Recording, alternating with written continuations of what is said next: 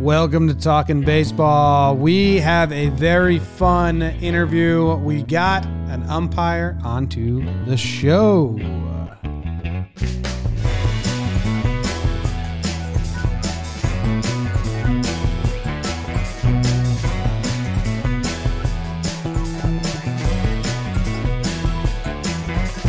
What's going on, everybody? Welcome back to Talking Baseball. My name is Jimmy. I've got Jake. I've got Trevor. Producer BBD is here.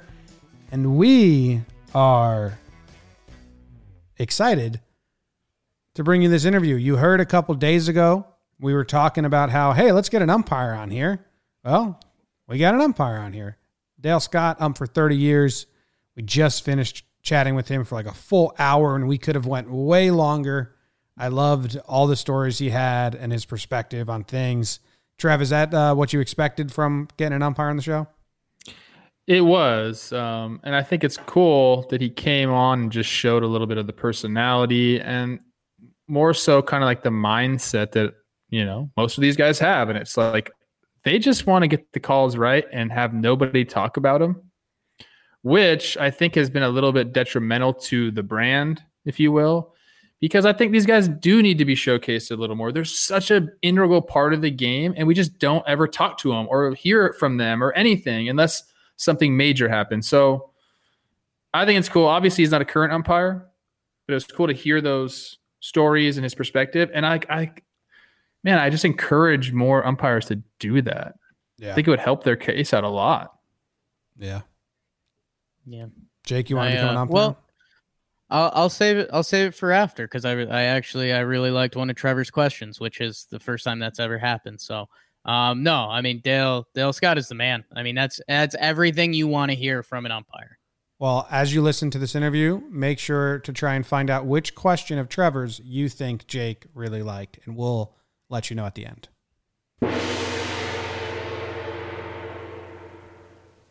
We are joined by a Talking Baseball first to finally bring a little bit of order to this show. Dale Scott, former umpire. Dale, how you doing, man? I'm doing great. It's Groundhog Day again here in Portland. we're all doing it, man. You bunkered up or what? Yeah, you know, it's not too bad. I mean, a lot of people have it a lot worse than me, but it's like everybody though. We're just tired of it, man. I hurt my shoulder. I'm actually able to go to physical therapy twice a week. And so that's like my big social event of the week, you know. Oh yeah, I get to go to physical therapy. Oh, damn. Well, you're in the right place because my back's been jacked up. I was just telling them I went to the chiropractor for the first time yesterday and drove past some trees and stuff. I was like, this is awesome. This is great. It's the little things in life now, I guess. Yeah, it's true.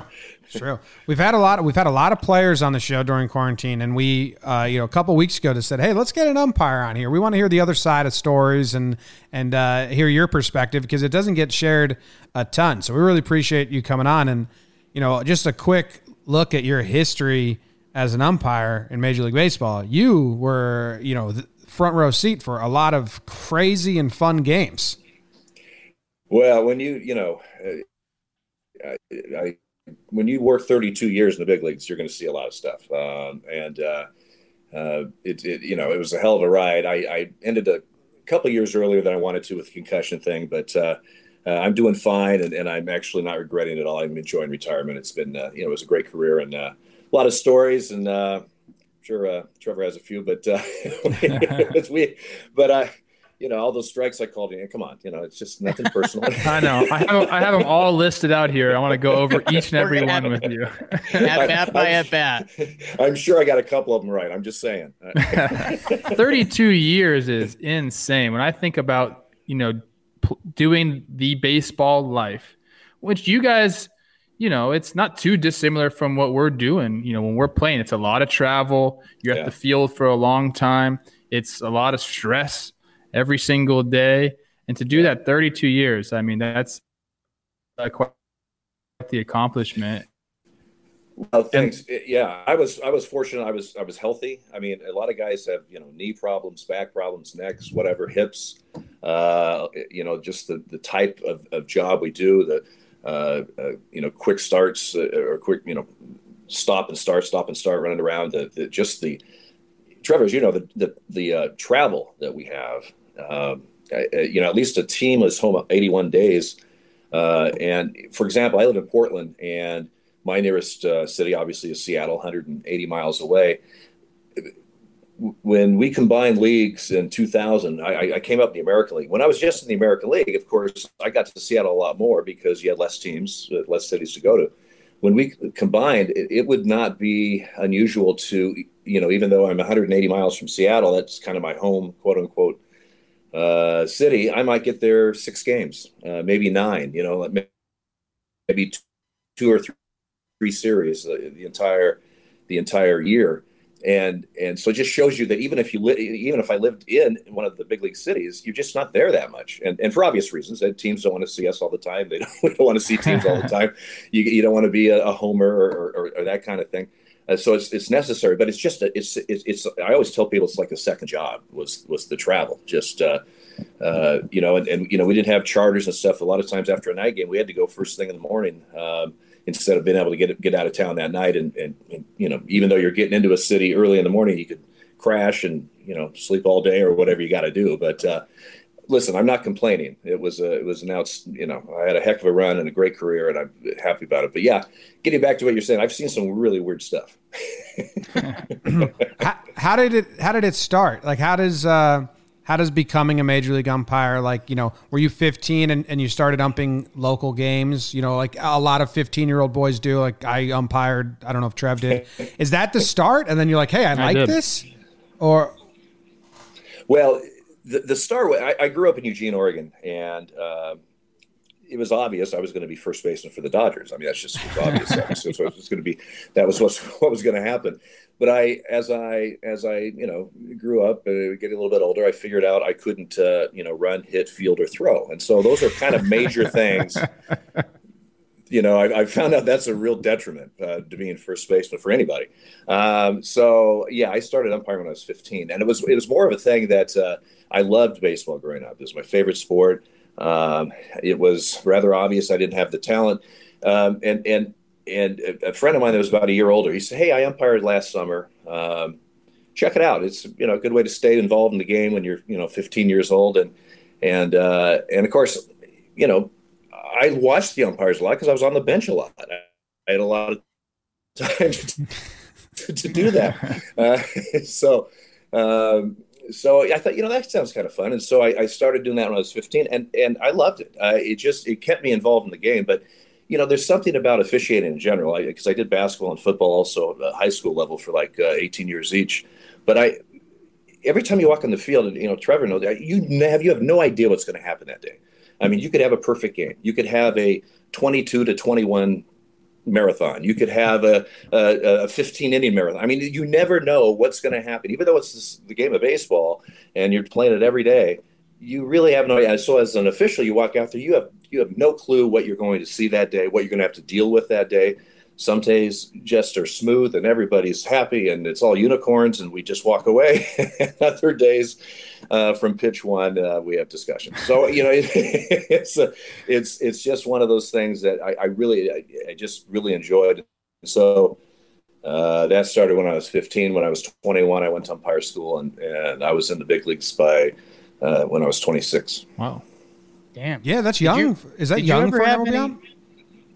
That's pretty young. Yeah, I was lucky. I was 21 when I went to umpire school. I only spent 5 years in the minor leagues, and that's a quick shot through the minors. Umpires can't skip a league or a level, I should say. So you can't go from A ball to Triple A or Double A to the big league, something like that. So you have to be at every level. I worked 2 years in winter ball in the Dominican, which was very educational on many levels. And yeah, so I was lucky. I got through the minor leagues pretty quickly, and I was 26 when I was hired by the American League. I turned 27 that August during that season. Did you ever have a moment when you were young? Because I know me and Jimmy have talked about this a lot, because it was kind of exactly exactly what you said. Is exactly what we did. We played some baseball. We weren't good at it. And the first job I thought about doing was like, oh, umpire. It's on the baseball field. You know, I think it was $25 a game. I got Swedish fish and a hot dog if I called the game. It was my dream position.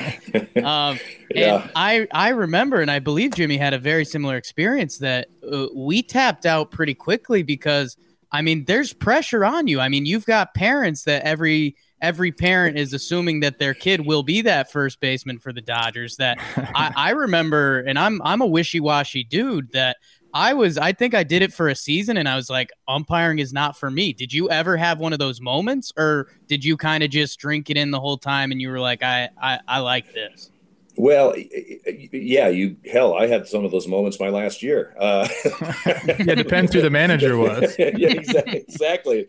You know, 100 degrees day game in St. Louis or something. But, you know, obviously there's times that, you know, throughout my career, even before I got into professional baseball, I thought, what am I doing here? You know, why am I out here? But I really enjoy, you know, it's like anything. Being an umpire is not for everybody. You have to have a pretty short memory, as far as, you know, not only with dealings with players and managers and that, or even, you know, fans and media, as far as that goes at times. But you have to have a short memory with yourself. I mean, if I miss a call, and, you know, before replay, we didn't have a chance to correct these calls. If I miss a call, I can't sit there and think about and stew about that call. I got a bunch of other calls coming up, you know, and I always say it like a player. You know, if a base is loaded, one out in the ninth inning, a shortstop ground ball to shortstop, perfect double play ball, and it goes through his legs. He never does that, right? But it does. And so he can't sit there and stew about that play, because guess what? The next one might be coming right at him. And I mean, Trevor knows this as well as anybody. So it's a mental thing that you just have to have a short memory. I will deal with whatever mistakes I made afterwards when I can watch the video and see what I did. And was it my positioning? Was it my timing? Was it my, you know, this checklist of umpire things that we go through? But at the time, you have to let that go because you got another one coming up. And so it's a very mental game, like with the players too. I mean, because you're out there, you know, they're playing 100 and some games. I mean, you mentally have to check in every day. It's crazy. Well, I was just going to say, sometimes that's easier said than done, because, you know, you have life in general going on, and you're on the road, and, you know, somebody's sick at home, or your hotel screwed up the reservation, or you had a mechanical on the, you know, I mean, life goes on, but when you walk on the field, no one really cares. It's time to get to work and turn that switch on. Yeah, you got to stay checked in too. I remember watching, you know, a 16-inning game and thinking about the home plate umpire, like, he hasn't sat. He doesn't get to take a half inning off and go get drinks from the clubhouse or go into the, you know, go take a piss in the bathroom. Like it was Joe West. I was like, he's been standing for 6 hours, locked in on 100 mile per hour, 90 mile per hour pitches, seeing if they go across. I was like, I wouldn't do that. So I think, you know, it's very easy for casual fans to not understand that. That's like a hard job. That's incredibly hard to be honed in on that for that amount of time. Well, in 1992 was my longest game behind the plate. It went 6.5 hours, 19 innings. And it was actually Cleveland at the Mistake by the Lake. It was their home opener, April of 92. Boston was there. And I forget the player. He had a 2-run home run in the top of the 19th to break the tie. And I know it was very unprofessional on my point, but I did high five him when he came by because I was so happy. I don't think Cleveland appreciated that, but, you know, I'm just saying.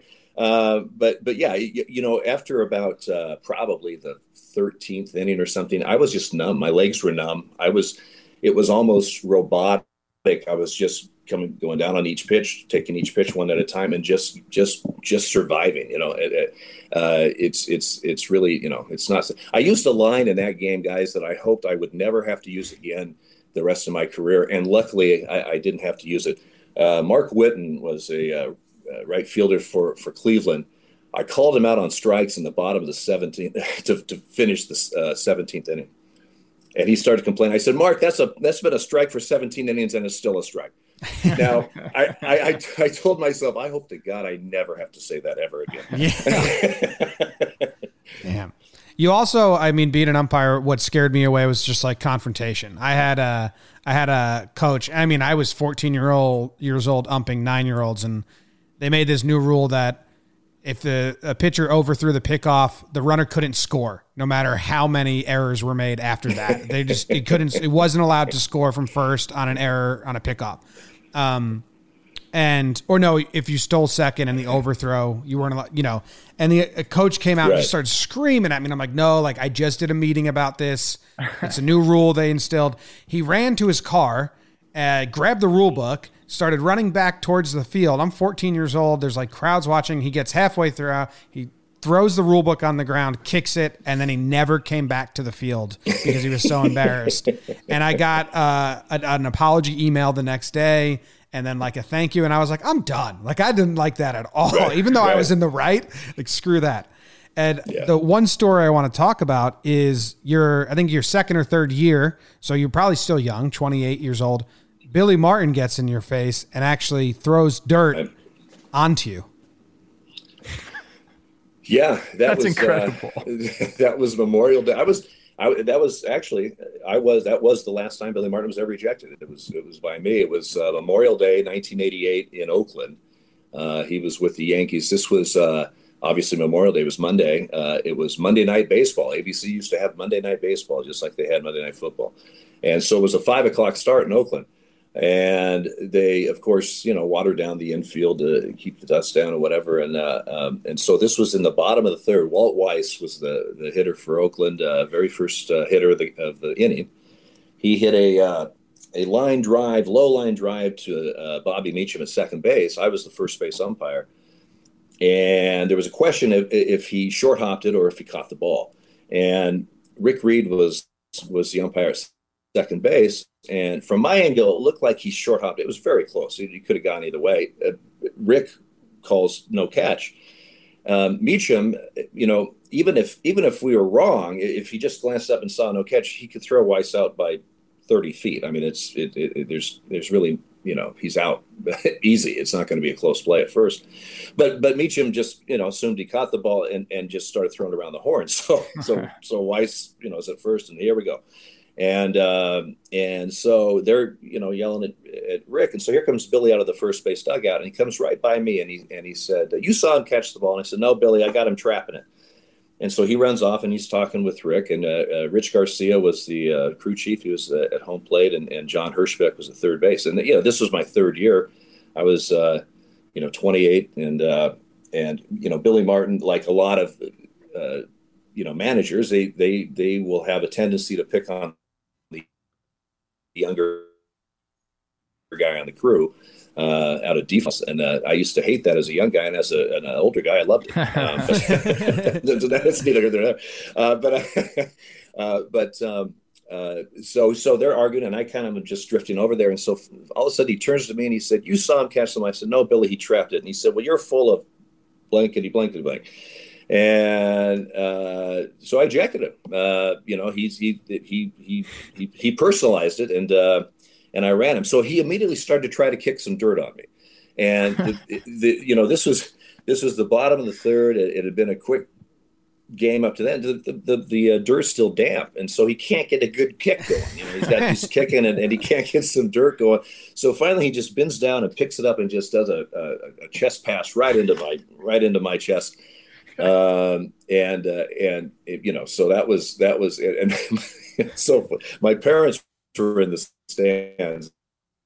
They had come down. We have some relatives in Northern California, so they had come to the game. I got them tickets and a whole bit, and my mom was horrified. She was trying to figure out why the hell I didn't go into insurance or something. And then, but Martin was suspended after that. That game ended up going like 14 innings, and apparently after he was ejected, Billy went back to the clubhouse. He had a couple adult beverages in there for a couple innings, and then I guess one of the attendants said, "Well, Billy, let's just take you home," because it was about this game went on forever. Tommy John, it was a funny thing that the next day, Tommy John comes into our locker room before the game. He was pitching for the Yankees. He wasn't pitching that day, but Tommy usually came by about once a series just to say hello, and a real nice guy. And I'm sure probably looking for a few pitches. But that's neither here nor there. I mean, Trevor as a hitter is going, well, wait, he did what now? Yeah. Hold on. Yeah. But he, the first thing he looked at me, he goes, "Boy, you really pissed Billy off last night." Me, I wasn't even my call, for God's sake.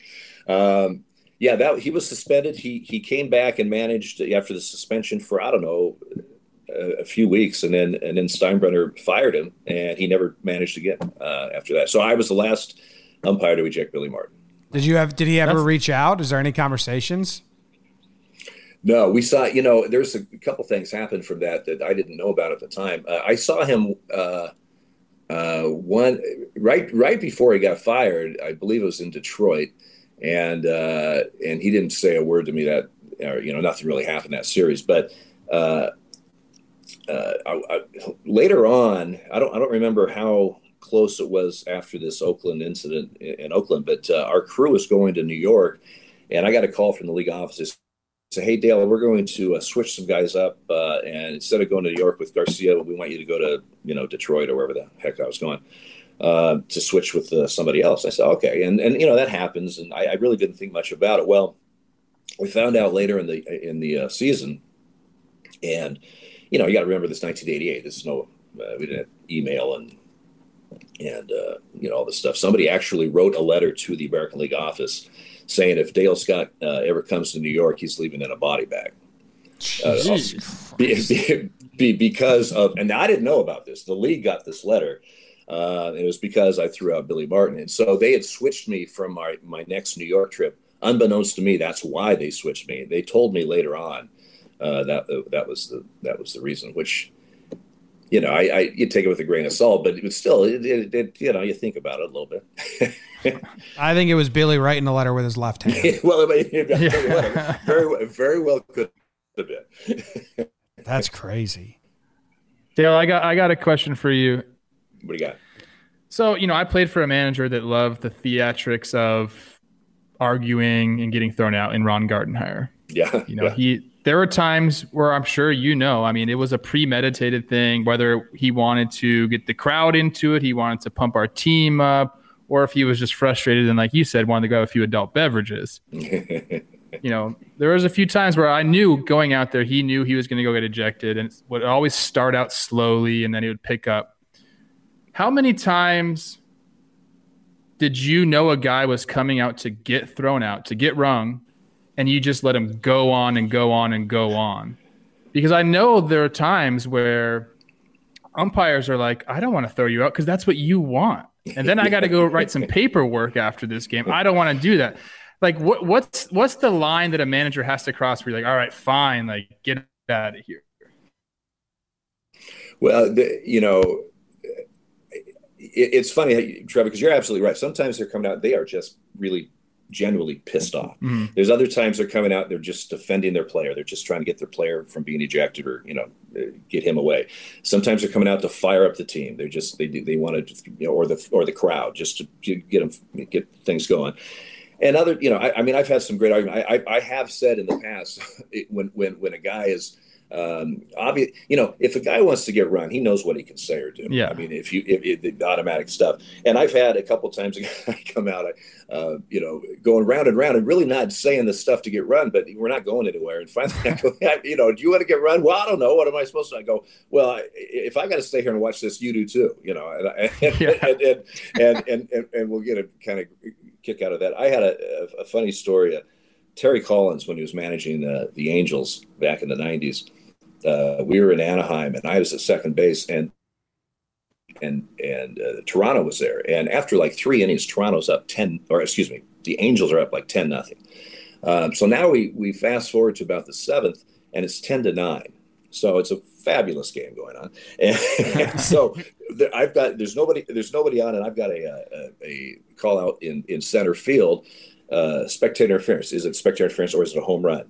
One of those things. And of course, this is way before replay and all that stuff. So I called spectre interference. It was an Angel player that hit it, and of course they wanted the home run. So here comes Terry running out, and I'm I had gone out on the ball, so I'm out in center field. So we kind of meet in shallow center, and I'm it's 10-9. It's the seventh inning. I'm thinking they had a 10-0. He's going to be pissed. He came out and I said Terry. Terry. He reached below the fence line. He goes, I don't give a shit. I don't care. He said we suck.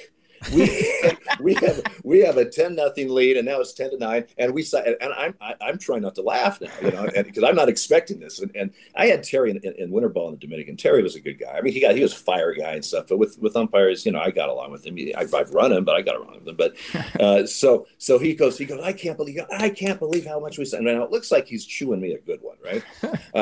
And I said, he goes, you know what? I'm sick of it. I'm sick. You got to run me. You're going to have to just run me.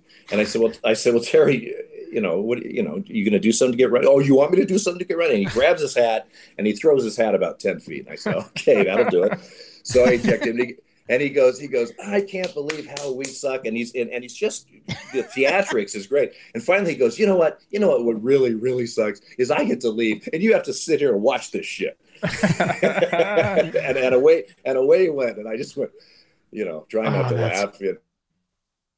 And those in Minnesota once, it was actually in Oakland, but the same type of thing where but but there's other times I've misjudged. I thought a guy was maybe trying to fire the guys. No, he was really, really pissed. And so you got to kind of judge that. And, Gardenhauer, it's funny you should bring Ron up. When he coached third base for a long time, the nicest guy would chat with you when you're at third, always say hello, and actually his manager too. He always said hello and he was always, very personable, but I mean, it would go off in a heartbeat. He would explode. And I think I ran Ron a couple times, and the thing I liked about him, at least with me for sure, he just, the next day was a new day. He didn't necessarily hold some big huge grudge or anything. It was over with and let's move on. It's another and one thing that we learned a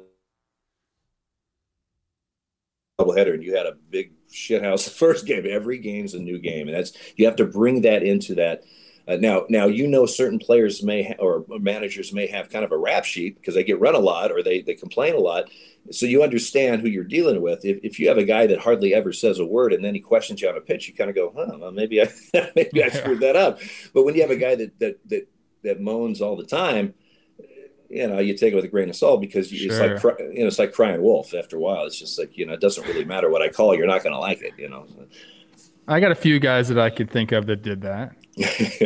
Well, Paul O'Neill was hilarious with the Yankees. I swear, Paul, he would always have something to say about a pitch. I mean, every game you could not, escape without Paul having a discussion about at least one. I once got in an argument with Paul. He fouled it off and said, "Was that a good pitch?" I said, "Yes." He goes, "No, it wasn't." I go, what am I supposed to do now? But it's the Yankees, man. They're so entitled, those Yankees. Well, that's a whole nother segment. But I remember we had a Saturday day game in Cleveland, and I had the plate and with the Yankees there. And the next day, I'm at third base. Sunday afternoon, there was a pitching change, so there was a timeout on the field. And Paul's at third base. I go, "Hey, Paul." And he looks back, and I go, "He goes, hey, Dale." I go, "Hey, Paul, hell froze over." And he goes, What are you talking about?" I said, "I had the plate yesterday and you didn't complain about a pitch." I said, "I think hell is frozen over." He said, yeah, you're right. I think it has. That's funny. It's funny you talk about Gardenhauer like at third base and him having to kind of be a good guy at that time. Because that's kind of what happens. I'm talking to a home plate umpire and I have something to say to him. I know that the next day you were going to be right next to me at third base. So I had to watch myself. I didn't want to piss any umpires off too badly because then I had to deal with you guys the next day. So I think that I never got wrong in the big leagues. And I think you never got ejected. No. And I think that was a big reason why I knew I had to, talk to you guys. And the funny thing is, like, I'm so glad that you're on our show right now, because people don't get to see umpires' personalities and don't understand, like, we're all in this together. We're all out here trying to, like, just produce a really well played and umpired baseball game. That's it. Right. And sometimes shit happens. But, to understand, like, you guys are just trying to do your job the best you can, just like everybody else on the field. People need to see that more. And I'm glad that, like you're here. And I feel like, the umpires as a union or an organization might need to do that a little more, like present day umpires. I think it will really do well for the brand. Little PR, maybe a little, or something like that. Yeah, that's just exactly right too. I mean, we're all professionals out there, and you've got a job to do, and the other team's got a job to do, and we've got a job to do, and sometimes in doing my job, it conflicts with your job, and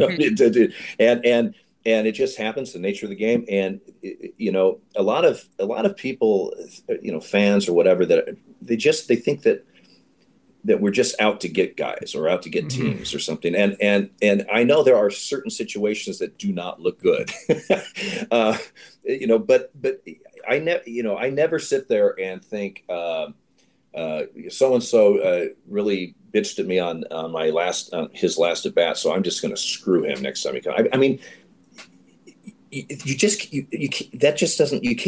do that. And especially now that technology. Now, I'm not saying back in the old days, they'll need the catcher. Hey, get outside. I'll teach this guy that bitch about me. But this was back when now every pitch we call, every ball, every strike is scrutinized. Not only scrutinized, but it's evaluated. And if we miss X amount of pitches or this or that, and so it's just, even though you may irritate the hell out of me with an argument or whatever, you don't have this mindset, well, I'm going to do that. You're just trying to do a job. I'm just trying to get pitches right. I'm trying to get plays right. And most of the time I do. Sometimes I don't. And we need to all move on. It's just, obviously, if I miss a strike three in the bottom of the second with nobody on and 2 outs, it's not nearly as big as I do that same thing in the bottom of the eighth with the tying run at second or whatever. I mean, it's a big deal then. So there's a lot of times there's situational calls that aren't really that. Sometimes and other times it's like you set somebody's house on fire. So but you're right. We're just trying to do our job just like you guys, and sometimes we butt heads a little bit. I want to talk about the personalities a little bit, just like you guys were saying, and it's kind of what we're trying to do here. I mean, baseball has these guys with personalities. I know we've been going back in memory lane to spring training like this year, and we've just been dreaming about it because it seems so long ago. But we walked around Twin spring training, and I mean, you see Burt Blyleven, and he's got a story for everything. Dan Gladden. I mean, it was just good times, and I wanted to talk about that with you because, like you said, I mean, I'm sure you get a lot of pitchers sucking up to you a little bit. The smart hitters are probably sucking up a little bit, or like you mentioned with Paul O'Neill, you got those guys that are going to fight for every call. I want to talk about either you see it with the catchers a lot if you're calling a game from home plate, but third baseman and first baseman too. Who were the guys that you were when you were out there that were playing that you were like, man, I'm going to have some either great conversations at third base today, or me and this catcher, we talk about everything all day. We just have a good time back there. Who were your guys that when you went out there, you're like, these guys are the best? Well, it's just like anything. Some guys are talkers, and that relaxes them or whatever. It's same with umpires. Some are much more talkers than others. I wasn't a huge talker.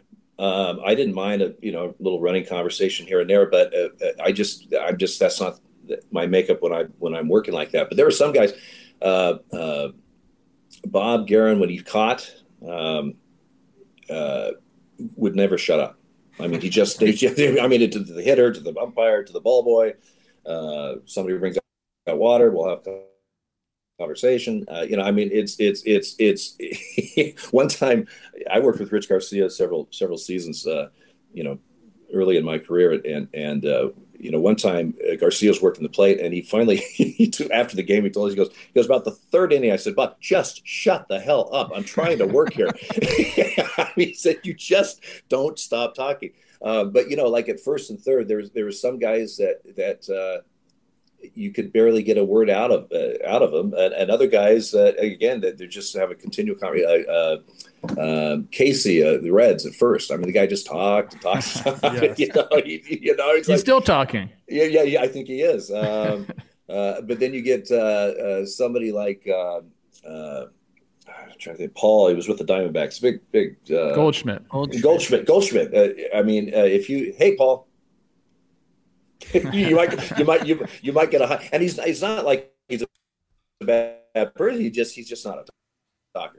At least with us, he's not. So it's a game of personalities. I can have on my crew somebody that, like, for example, a certain manager, a guy in my crew loves. They get along great, and I can't. Him and I are like oil and water. And or vice versa, or a guy that's known to be a pretty jovial, even-tempered dude, but with one or two certain umpires, they go batshit crazy. Yeah. They, for whatever, they knew him in the minor leagues, or they had something that happened, and there's that thing. So it's a game of personalities. And then with umpires, the thing is I might. If Trevor's pissed off at me about something, I might handle him completely different than somebody on my crew would handle him in the same situation. We both get the same results of, we calm it down, but we do it maybe completely different ways. And that's because of our own personalities and then, of course, whatever, on-field relationships we may have with a certain player. So,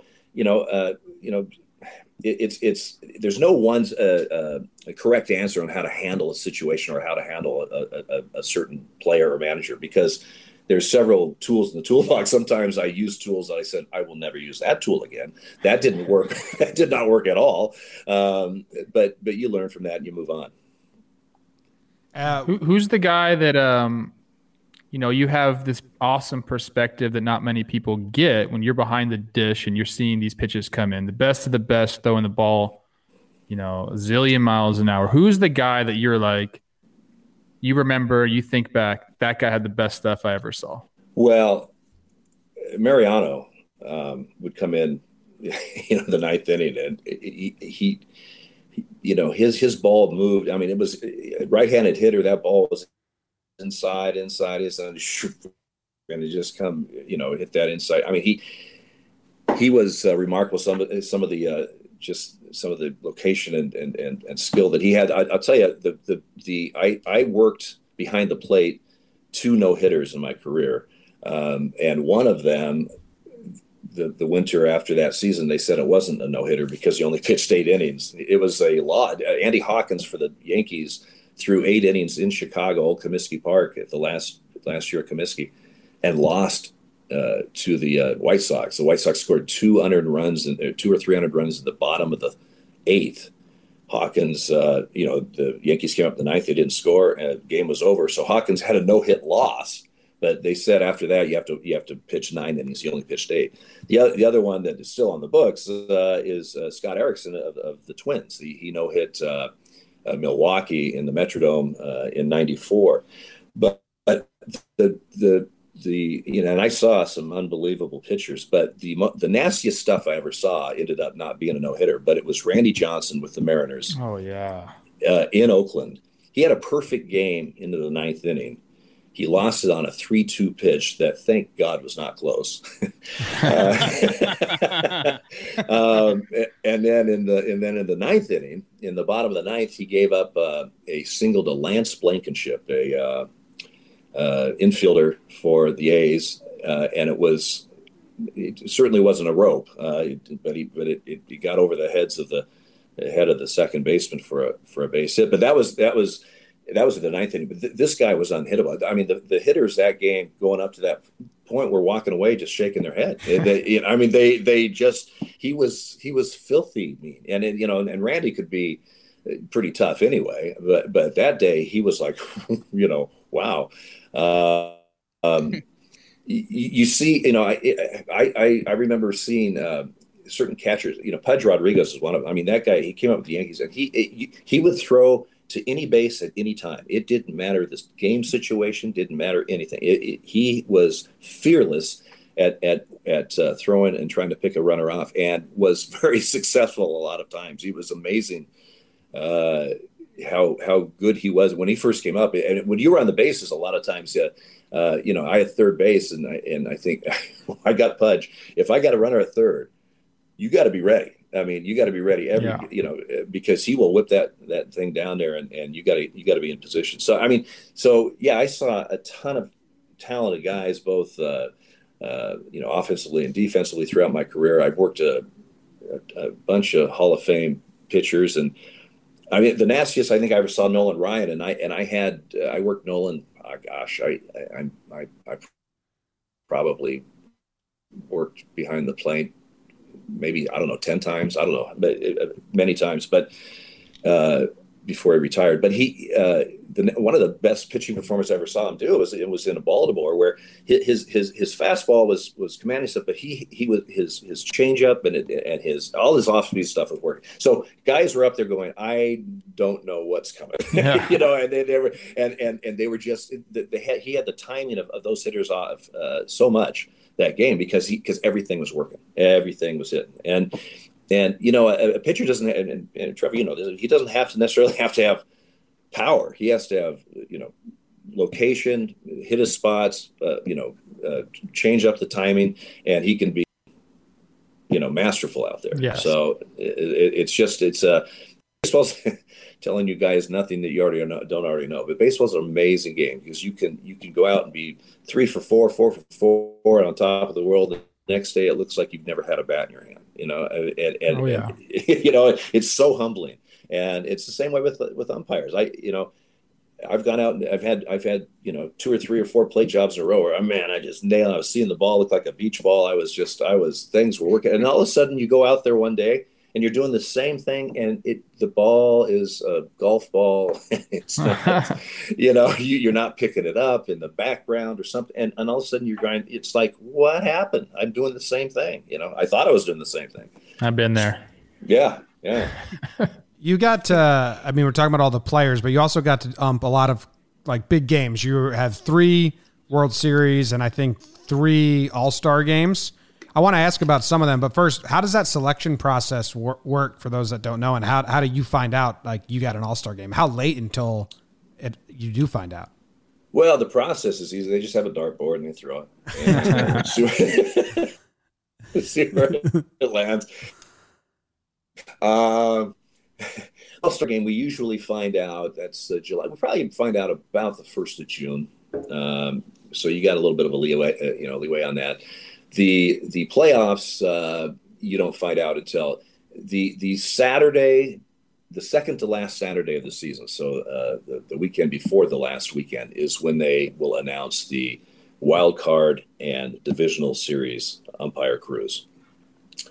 The Saturday of the end of the season, the last weekend of the season, they'll announce the league championship crews. And then when all the division series are over, out of that pool of 24 guys that worked in the division series, 7 of them will be working the World Series, but they don't announce that until after every division series is over. So basically you have about a 10 for the playoffs like that. You have about a 10-day, give or take, before the event starts. So not a lot of time. It didn't used to be that way. That started in the 2000 contract. I remember my first World Series was in 1998, and back then, by our contract, we had to have all our postseason. Of course, all of postseason had to be announced by September 10th. So I was in Toronto, and I got a phone call, and it was September 10th, and it said, "Hey, congratulate! It was my first World Series. You're working the World Series." And of course, you have no idea who's going to be in it or any of that stuff.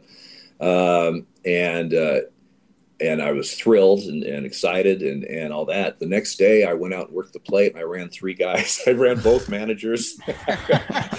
I ran both managers and a pitcher off the mound, and it was, a fun day.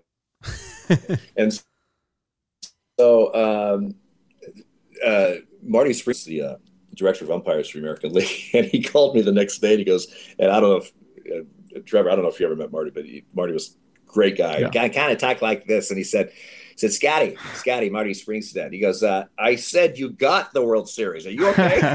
He was like, you get the best news that you can get that you've been assigned your first World Series, and the next day you run 3 guys. What the hell is wrong with you? But so you have about a 10-day window on the playoffs. The All-Star game, you have it about usually about 30 days. I want to talk about the 2001 World Series. I mean, it's after 9/11, the Yankees and Diamondbacks, and Bush is throwing out the first pitch, which there's been so much retelling of that story, and a Secret Serviceman dressed as an umpire, I believe. What was that whole environment and that series like? Well, I tell you what, that whole thing was incredible. And Game 3, the first game in Yankee Stadium, the president was coming. I had the plate that game. That was my plate game. So lucky me. And so because in the postseason, it's hilarious. These locker rooms suddenly have all these people in it that you don't even know who they are. I mean, these are front office people from MLB. There's the television people. There's security people. It's like, who are all these people?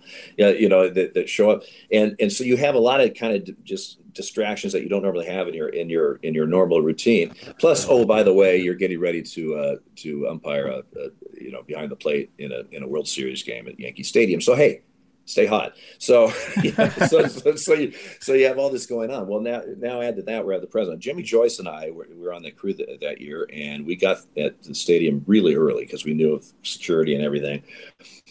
And to show you how insane security was there right after 9/11, at Old Yankee Stadium, we used to walk in to the press gate. There'd be a guard there. We'd go down these stairs. At the bottom of the stairs would be a guard. There'd be a long hallway, and then another long hallway. There's a guard there. Then you walk right by the Yankee clubhouse, and then just a little bit farther is our clubhouse, and there's a guard there. On that, not that day, but all 3 games at Yankee Stadium for that World Series, there was a guard at the press gate. There was a guard at the bottom of the stairs. The long hallway, there was a guard about every 15 feet. The other long hallway, there's another guard, stationed about every 15 feet. In front of the Yankee clubhouse, there was a battalion, and then in front of our room was a couple guards. It was just the security was insane. We walk in, and there's a gentleman sitting there, and we have no idea who he is, and our clubhouse guy. And the gentleman goes, "Hi, I'm so and so, Secret Service." He goes, "I'll be going on the field with you guys in an umpire uniform." And we said, "Oh, okay." And this guy, so we saw this guy dress. I said, "Well, you must have seen our work then." we have to have security come out with it. But he had a bulletproof vest. He had this all underneath Mark Hirschbeck was on the crew, and Mark was the guy that stayed in the tunnel, so only 6 of us would walk out as umpires, and the Secret Service guy was wearing one of his pullovers, but he had a bulletproof vest. He had a gun underneath that. He had a sidearm. He had cuffs. He had the earpiece. I mean, this guy was wired up, and yeah, it's exactly what they did. That's crazy. They had a fake umpire, Secret Service guy. They had 2 Secret Service guys in Yankee groundskeeper uniforms that were on the field. Wow. The president went to the mound with, he had the coat over. He had a bulletproof vest on. And of course, this whole time is hours, like 3.5 hours before game time. Everyone, and the other guys were coming in, and we're all there. And the Secret Service guy, he had the earpiece, and you go, "Oh, the president has just left Washington D.C." We said, "Oh, okay, cool." And we didn't know if he was going to stop by our room or not. The first pitch was approximately 8:20, 8:25, something like that. And then about 7:40 or so, he goes, "The president will be here at 7:58." We said, oh, okay, you know, and so it's a funny story if you have time.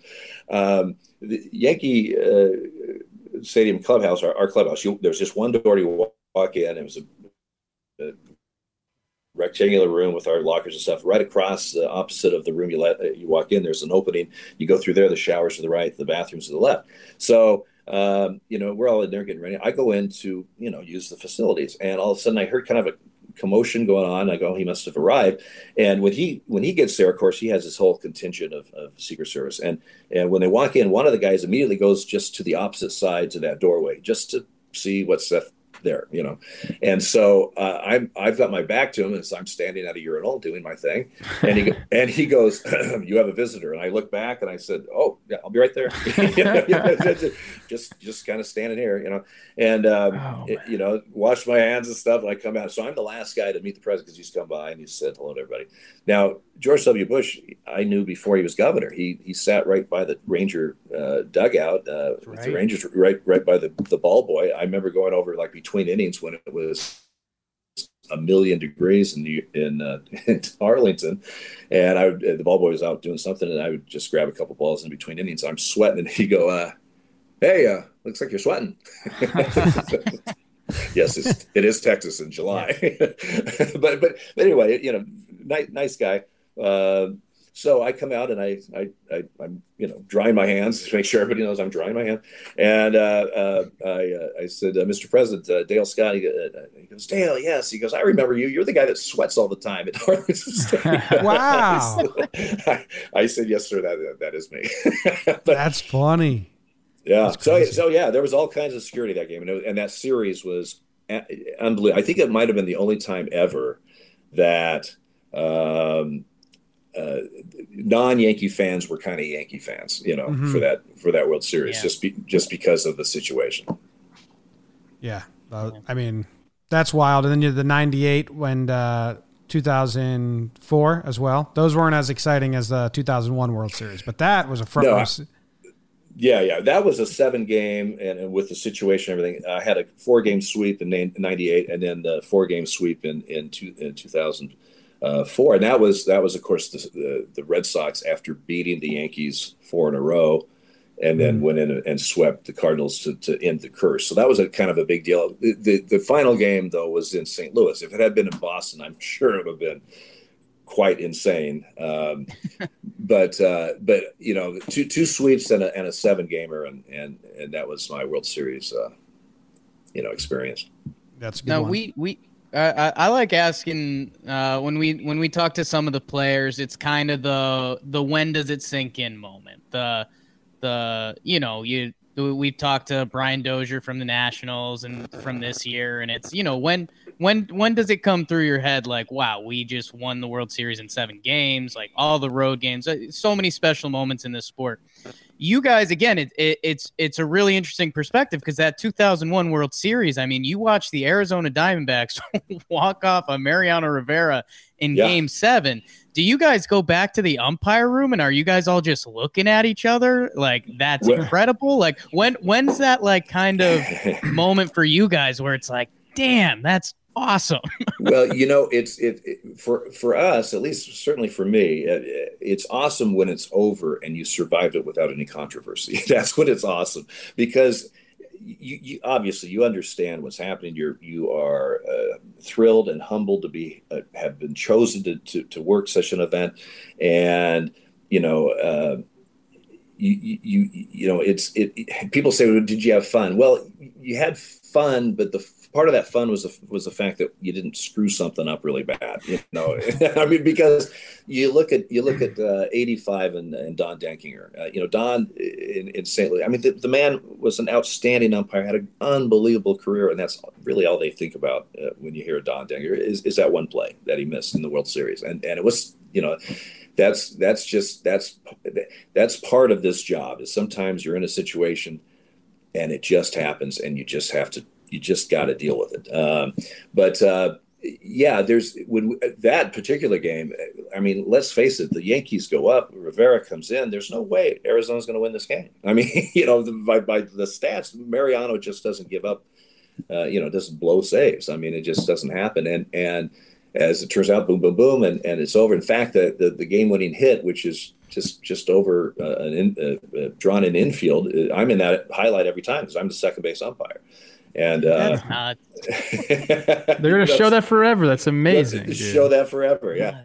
I'm just glad I didn't call infield fly, but I'm just saying. I wish you did. We are Yankee fans. Wish you did. You talked about like one moment kind of defining people's careers. Obviously, it goes both ways. Billy Buckner had his, excellent career defined by an error, which is ridiculous.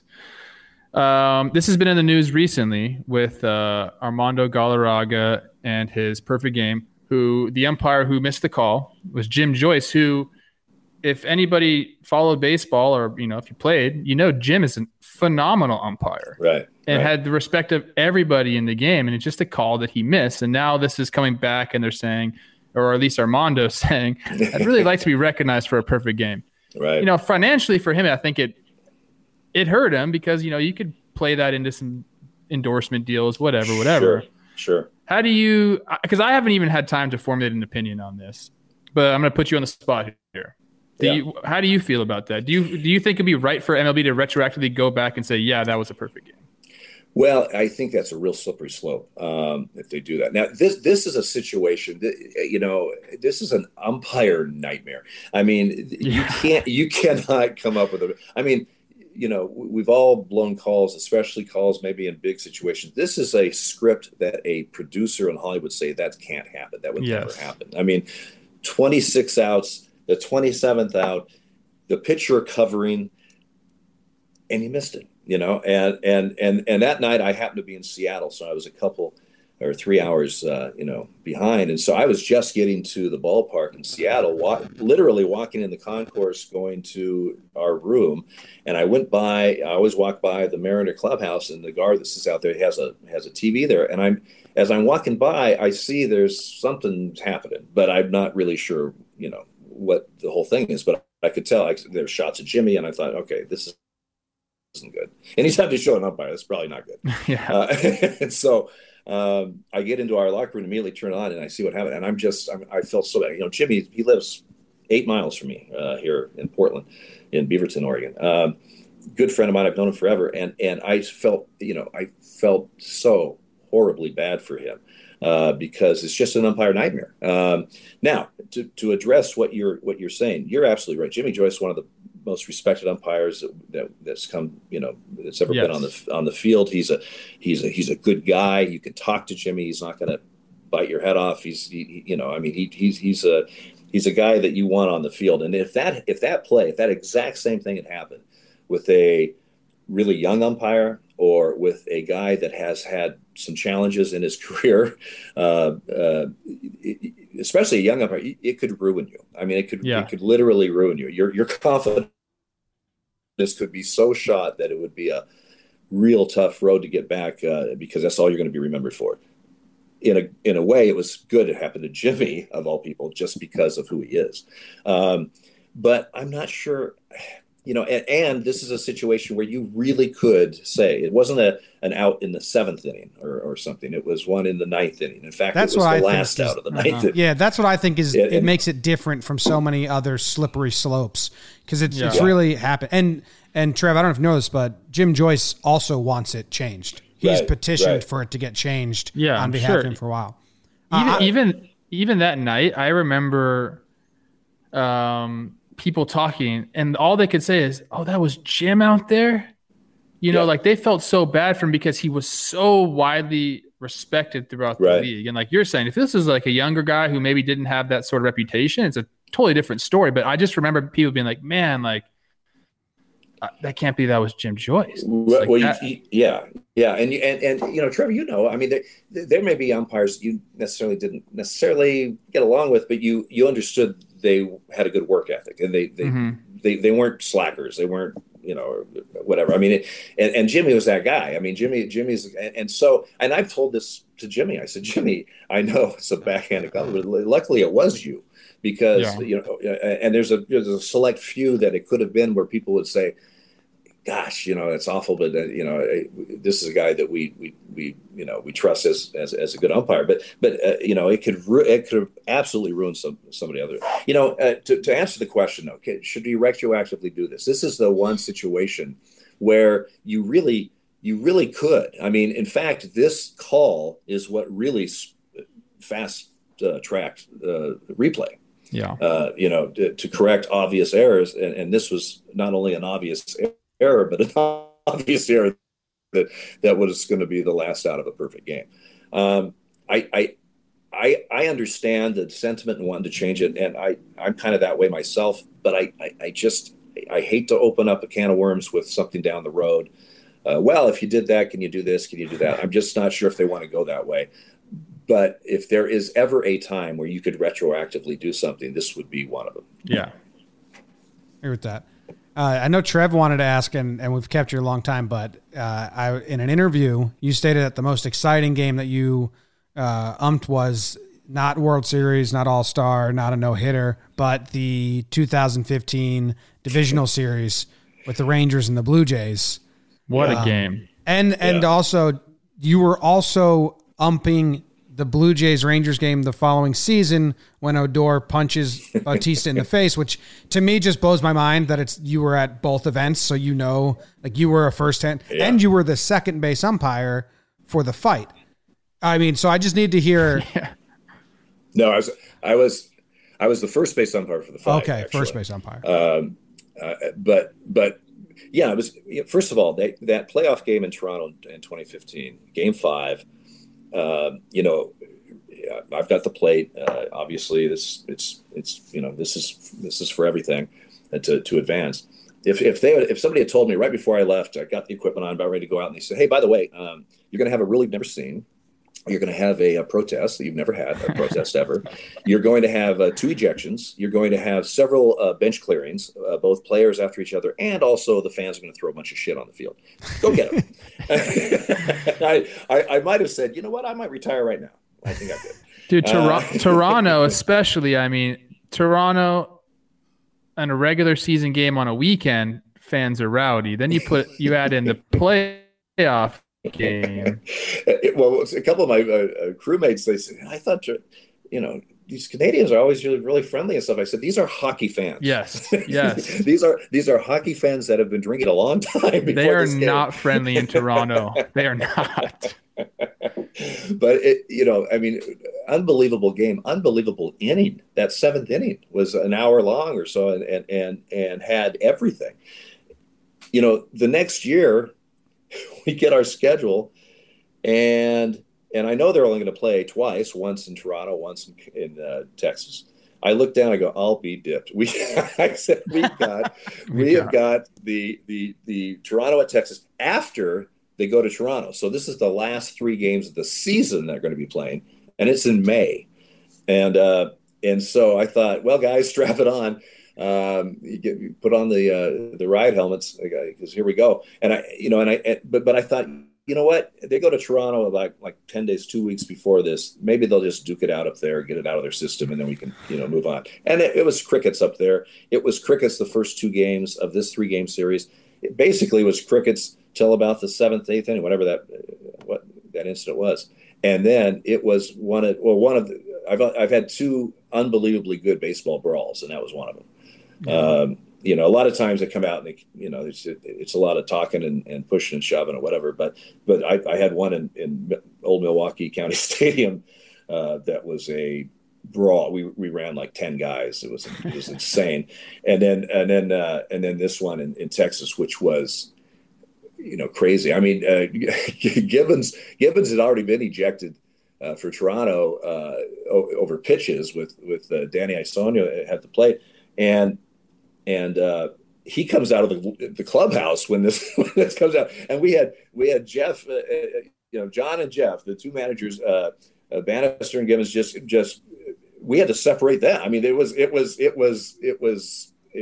insane, and of course, I'm trying to remember how many people we ran that one. We got several. Yeah, it was a lot. Yeah. And it was a getaway game, and we had to do a report, and we were not happy. Did you get what was your view of? because this is one of the most iconic moments in the last couple of decades for hitters, at least. What was your view of the Joey Bautista bat throw toss? Were you watching the ball, or did you see it? I did. Because right when he hit it, it was like, okay, that's like in Saskatchewan. It was a bomb. It was a bomb. And so at first I was just out of instinct or whatever, watched the ball, but then I just something flashed. I looked over and there went the bat, and I thought, probably that's not good. You kind of make a make. We saw that. All right. And of course the place was absolutely going nuts. And it was one of the most intense times I've been on the field, and there's been a lot of them. But that one, and the whole rule. I mean, how many times do you see a catcher just nonchalantly throwing the ball back to the pitcher and it hits the bat? I've seen it. Oh, that's right. Never. Yeah, never. Honestly, never. I mean, what's ironic? About 2 years before that, in the very first hitter of the bottom of the first inning for Kansas City, St. Louis at Kansas City, Yachty with nobody on, first hitter. Yachty threw the ball, and that same thing happened. Of course, nobody on, and everybody went, "Oh, are you okay? I'm so sorry." Blah blah blah. And didn't really think much of anything about it because it was a non-issue. And then this happened, that day in Toronto. It was intense. That's crazy. Well, I'm sure we've just barely. It was intense. It was intense watching that game. Yeah, that was an atmospheric game for sure. Well, I just did. I don't know, a month ago or so, sports. Whatever, the ESPN of Canada, Sportsnet, I think it is, whatever. Anyway, I was on they showed that game again, and they had me doing commentary of the seventh inning, or at least the top part of the seventh inning, about what I was going through and stuff. And it, I had some friends up there and some emails. I mean, that game, they won 2 World Series, but that game absolutely ranks right up there as one of their greatest sports moments ever. Crazy. Love it. Yeah, I'm sure that we've only you got a question, Jake? I was just I was gonna say I think you're our official umpire of talking baseball now because you're in. Whether you like it or not. we could talk to you all day, man. But I was gonna I had one last thing, and then maybe we'll let you go, maybe we won't. I thought you're a proud Portland guy. We did a little SCO Ducks before we started this, and I think it's funny. Kind of, we're in a weird baseball cycle right now. Hopefully, we get it back, and who knows what it looks like. But when we're kind of in our normal cycle, if there's a down period, it always comes up. What are going to be baseball's expansion cities? And we normally hop into Nashville. Sometimes Vegas pops up. Charlotte, I think, could do it. You're in another one right now. Should we be pushing getting Major League Baseball to Portland? Is that city ready for it? I certainly would love the push. The group they have going, 15 years ago or 17 years ago, whatever, when Montreal was moving, Portland was mentioned, but was really never considered, frankly. But it was, it was one of the Portland. This time it's a little bit different. You can see this group trying to bring baseball is organized. They have backers. They have some names. There's so many hoops that you have to go through just to even have a legitimate shot of a team, and it's such a process to go through. But these people seem to have all that. Are doing that seriously, where we've never, at least since I've lived here, I've never seen a group that really has done that and done those kind of things. I believe Portland, as a media market, I want to say it's larger than 4 current MLB markets. So, it's got the population base I think that you need. In my mind, you definitely need to have a retractable roof up here. April and even parts of May it can be pretty wet, and September is usually pretty good. But it's just one of those things. You can't have it, and they're not proposing a dome by any means. If you go to their website, they had the drawings for their stadium is outstanding. I mean, it looks really cool. I would love to see a team to come to Portland. I would love to see a baseball team here. I think the city is ready. I don't think they were ready 17 years ago or whatever, and quite frankly, it wasn't a serious attempt. There's some competition out there. Vegas is sitting up pretty. I mean, they got the NFL, NHL, and they're doing. I think Vegas is something. I do know the baseball wouldn't mind having somebody out west. Somebody out here in this time zone. I don't know what's going to happen, but I certainly hope if you guys can push it, that's awesome, because I would love to see a baseball team here for sure. They have a history of really good fans. I mean, it's going back a ways now, but the Mavericks, the Independent League, if you've never seen the documentary on Netflix, The Bastard Batters of Baseball, right, whatever it is, it's amazing. It's an independent league of Kurt Russell's team. And the people in Portland came to every game and supported it. So there's a history of baseball fanhood in that area. Yeah, baseball actually has a lot of roots here in Portland with the Pacific Coast League, and before that I forget. But I mean, a lot of players have come through here. When in the 50s, 60s, 70s, whatever. So there's a lot of history with baseball in Portland. I hope that can develop into eventually getting a team for sure. Cool. All right. Well, thank you very much for joining us. I'm sure we only scratched the surface of stories that you have in your memory bank. So we'll have to have you on another time and talk about some other stuff. Absolutely. I enjoyed it, guys. Thank you very much for the invite. Thank you. Enjoy the rest of your quarantine. Stay safe. Thank you. You guys too. And there you have it. Like I said, I think we could have went way deeper. He's got other no-hitters, other all-star games, and I'm sure he has tons of stories. It always blows my mind when you talk to players and umpires and people that are on the field for sports, like how well they remember things. He recalled that Billy Martin story. I just watched it before we went live, and it was exactly how he remembered it. So that's crazy. Jake, what was the question that you liked? Well, we could have, I feel like every story he told, we could have done an hour on. We could have done an hour on the Billy Martin. We could have done an hour on the Game 1 George Bush thing. I mean, that's insane. That was awesome. I love Trevor's question about just who was nasty back there. And he talked about Randy Johnson, and it's like, oh, yep, adds up. And then, dude, I don't know. I just had this moment of realization where on Talking Yanks the other day, me and Jimmy started laughing. If we actually had to stand in the box for an Aroldis Chapman fastball, if we could stay in, because I don't think we would. I think like one shot, Chappie fastball, I'm bailing. This dude has been behind the plate. And the two guys he mentioned, Randy Johnson, Nolan Ryan, those are just two. Like, he has seen baseball history over 32 years. You see the best to do it in live. Like, I could stand here and yammer about how Randy Johnson's fastball is nasty. It comes from the second baseman. I don't know how guys pick it up. And, like, he's seen it. He's seen it. And I think that's insane. The only people that have a better perspective are the catchers. Like, hitters, you got to, like, swing. So you're like, you track the ball as long as you can, but eventually you got to swing. I mean, these guys they're seeing the pitch the entire way. And it's just, if you ever like see a catcher cam, they don't do that often. You kind of get the perspective that an umpire will have. But that's the one question I wanted to ask him. And I was trying to think who he would say. I thought he'd bring up someone like way back when. But yeah, when he said Randy Johnson, I was like, oh, that makes a lot of sense. Good answer. Yeah. I mean, you see Randy Johnson on a good day, like, that's some nasty shit. Yeah. But he was great.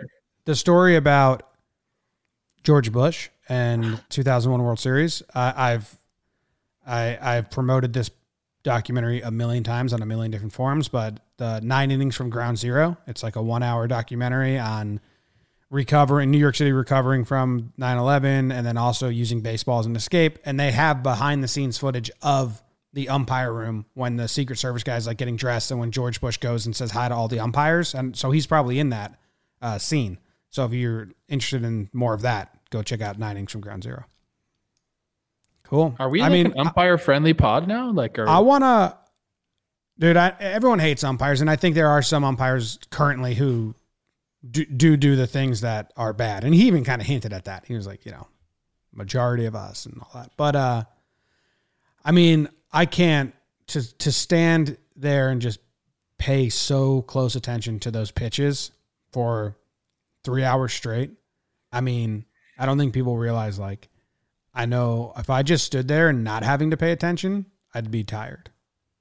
But having to like hone in on fucking pitches every 2 seconds, that's crazy thing to do. He mentioned their travel a little bit. And, you know, what is kind of lost on a lot of people is they don't have a home base this entire year. I think they get I want to say maybe it's like 10 days they get off during the season. They just get to go home. But other than that, they're on the road for 6 months. Yeah, and they don't fly. They don't charter. Like they're flying in the mornings on a commercial flight. Get your ass up at 4 a.m. Get to the city, relax a little bit, then get your ass to the field. Like, it's a grueling 6 months for these guys. Yeah, baseball. You know, Yankees will have a 4 series homestand, and they're home for 2 weeks. Mm-hmm. Umps never get that. Never. 3 games here, 3 games next city, 3 games next city. That's brutal. It's a lot. And I think, you know, a lot of umpires will move to, you know, Scottsdale or Florida because, like, at least because they do spring training too. People don't forget about that. They want to at least have as much time at home as they can. So you'll see a lot of guys congregate in those areas. Yeah. Cool. All right. We got to get him back on. Maybe if there's some controversial call or something in the future, we'll have him be our insider. We'll hook that up. Love it. I'd like to have Dale Scott on be our, like, we need him on the line right now guy. Yeah. Just call him in. Yeah.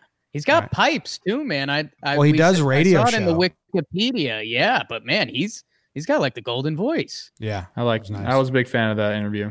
All right. Thank you guys very much for listening.